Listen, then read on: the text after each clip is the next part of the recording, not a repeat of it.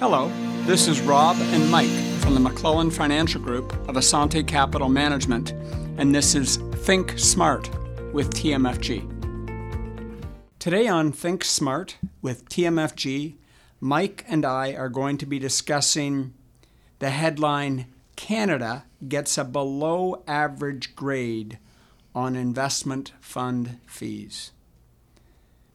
Mike, this is a recent Morningstar report that said Canada is getting a below average grade on total investment fees relative to the rest of the world. Thoughts? Well, Canada's fees, are they up or are they down in the last couple years? Fees are trending down. So fees are continuing to go down. And I think a lot of that is being driven by the ETFs, or exchange traded fund fees, are dramatically lower. A lot of fund companies have come out with ETF versions of their regular mutual funds. And you're seeing whether it's a 25 or 50 basis point reduction in the total fees.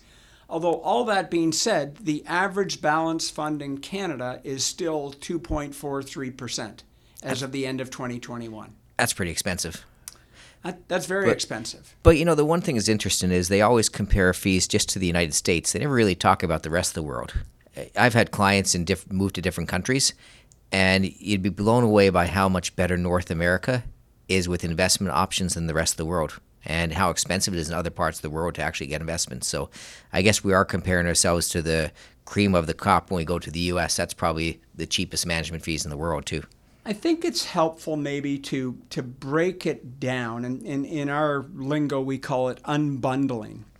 And so I'm going to break down the components of the total fee that a client would pay.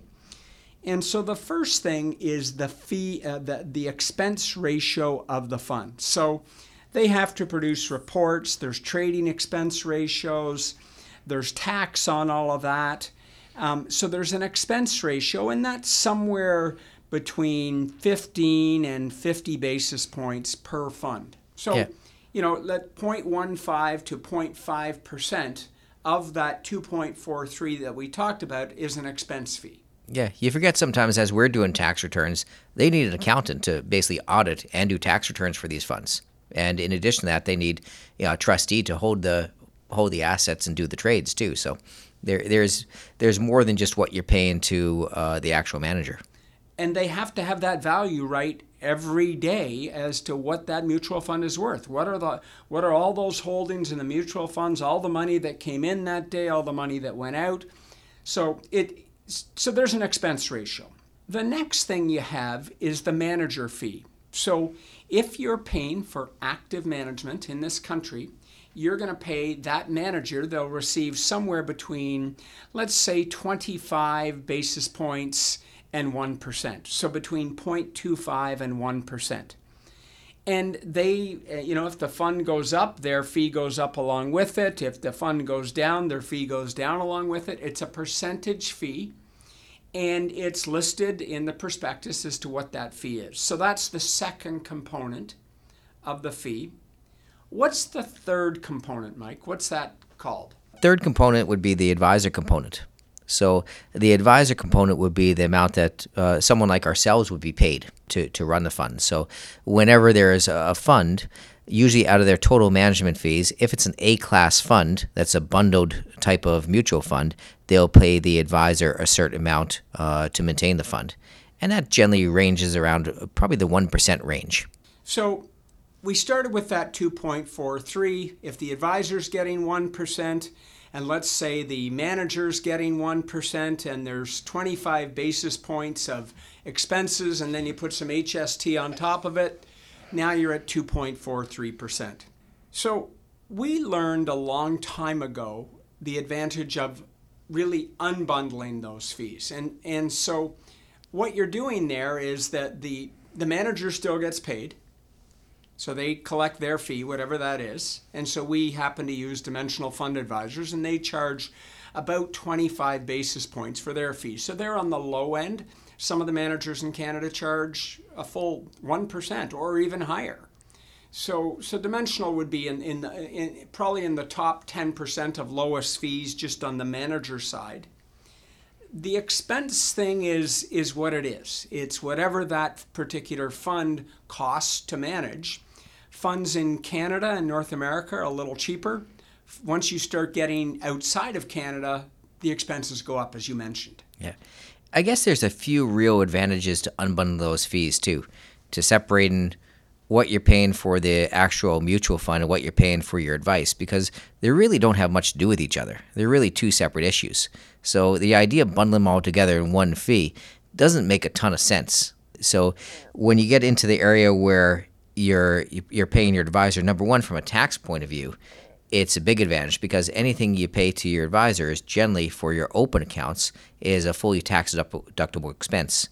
And when we talk about that, it goes early on in your tax return too, which means it can actually reduce the amount of OAS clawbacks and things along that line. So it helps quite a bit as far as how much taxes you pay.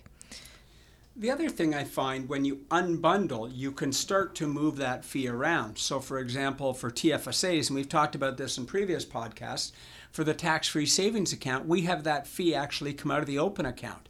So that TFSA account grows faster, free of tax.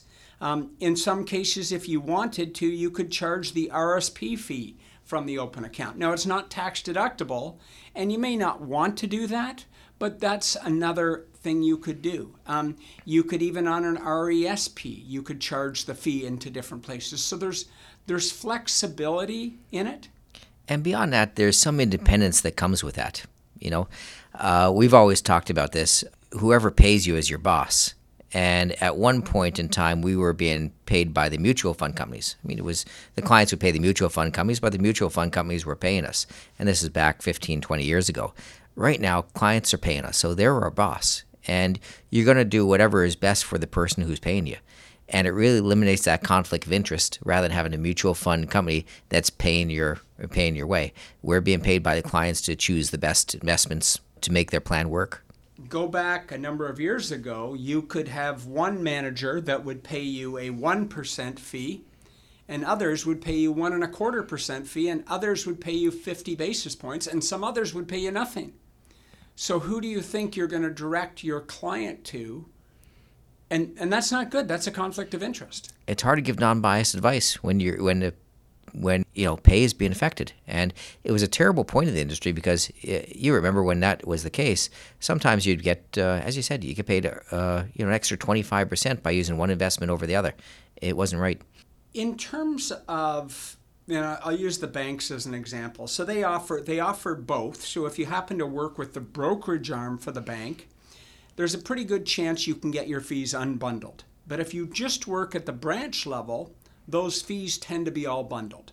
So it depends partially. If you're working with the brokerage arm, typically you've got more than $750,000 or $1 million, and then they'll have you work with the brokerage arm. That's not always the case, but more often than not.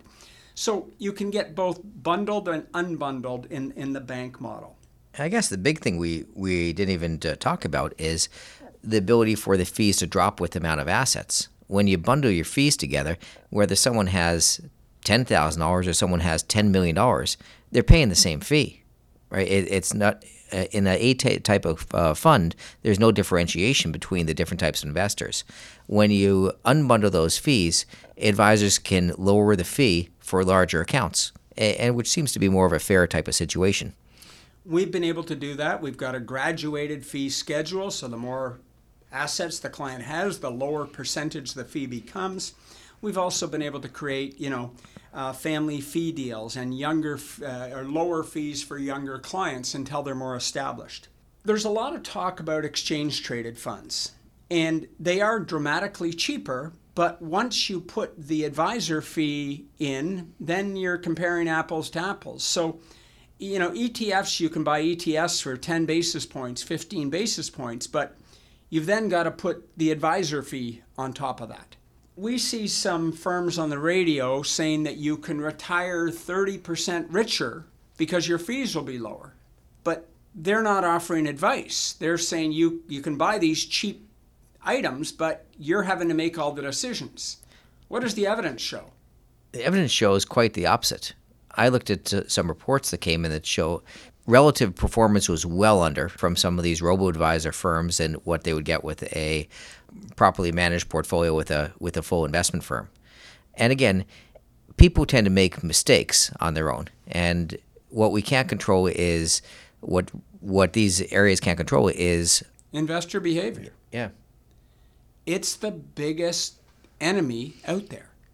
And we've talked about this in numerous podcasts, how difficult it is. You know, we're in a little bit of a downturn right now. It doesn't look like there's any good place to invest. Bonds are down, interest rates are high, inflation's high, stocks are down, real estate's struggling, except if you talk about, residential real estate. Well, you find right now, too, when you look at all these types of firms, too, it's all crypto that they're going on right now because they found a way to charge higher fees through crypto trading. Right? So there's some hidden fees inside there. It's a high profit margin for these companies, and they're pushing that crypto area because that's where they can make money right now. And unfortunately, it's getting a lot of our youth to go and try to use it as a gambling website. Rather than betting on sports, they're betting on cryptocurrency. So it's not a great thing. So if we look at the news about this, are Canada's fees still too high? Maybe a little, but not by much. Maybe 10 to 15 basis points too high. Once you unbundle it and you do an apples-to-apples comparison, they're actually not dramatically different. So to me, there's three good things going on. Fees are continuing to come down. There's increased transparency. People can find out what's in that 2.43% if that's what they're paying. And finally, there's a lot less conflict of interest in the industry. And I think that's a good thing for all investors. Absolutely. That brings us to the end of another week. Thank you for joining us. This is Rob and Mike with Think Smart from the McClellan Financial Group of Assante Capital Management, reminding you to live the life that makes you happy.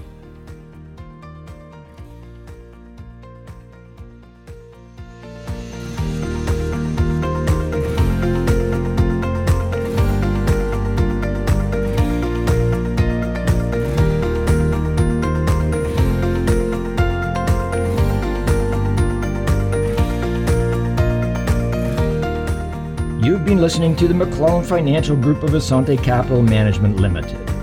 Assante Capital Management Limited is a member of the Canadian Investor Protection Fund and the Investment Industry Regulatory Organization of Canada. Insurance products and services are provided through Assante Estate and Insurance Services Incorporated. This material is provided for general information and is subject to change without notice. Every effort has been made to compile this material from reliable sources. However, no warranty can be made as to its accuracy or completeness. Before acting on any of the previous information, please make sure to see a professional advisor for individual financial advice based on your personal circumstances. The opinions expressed are those of the authors and not necessarily those of Assante Capital Management Limited.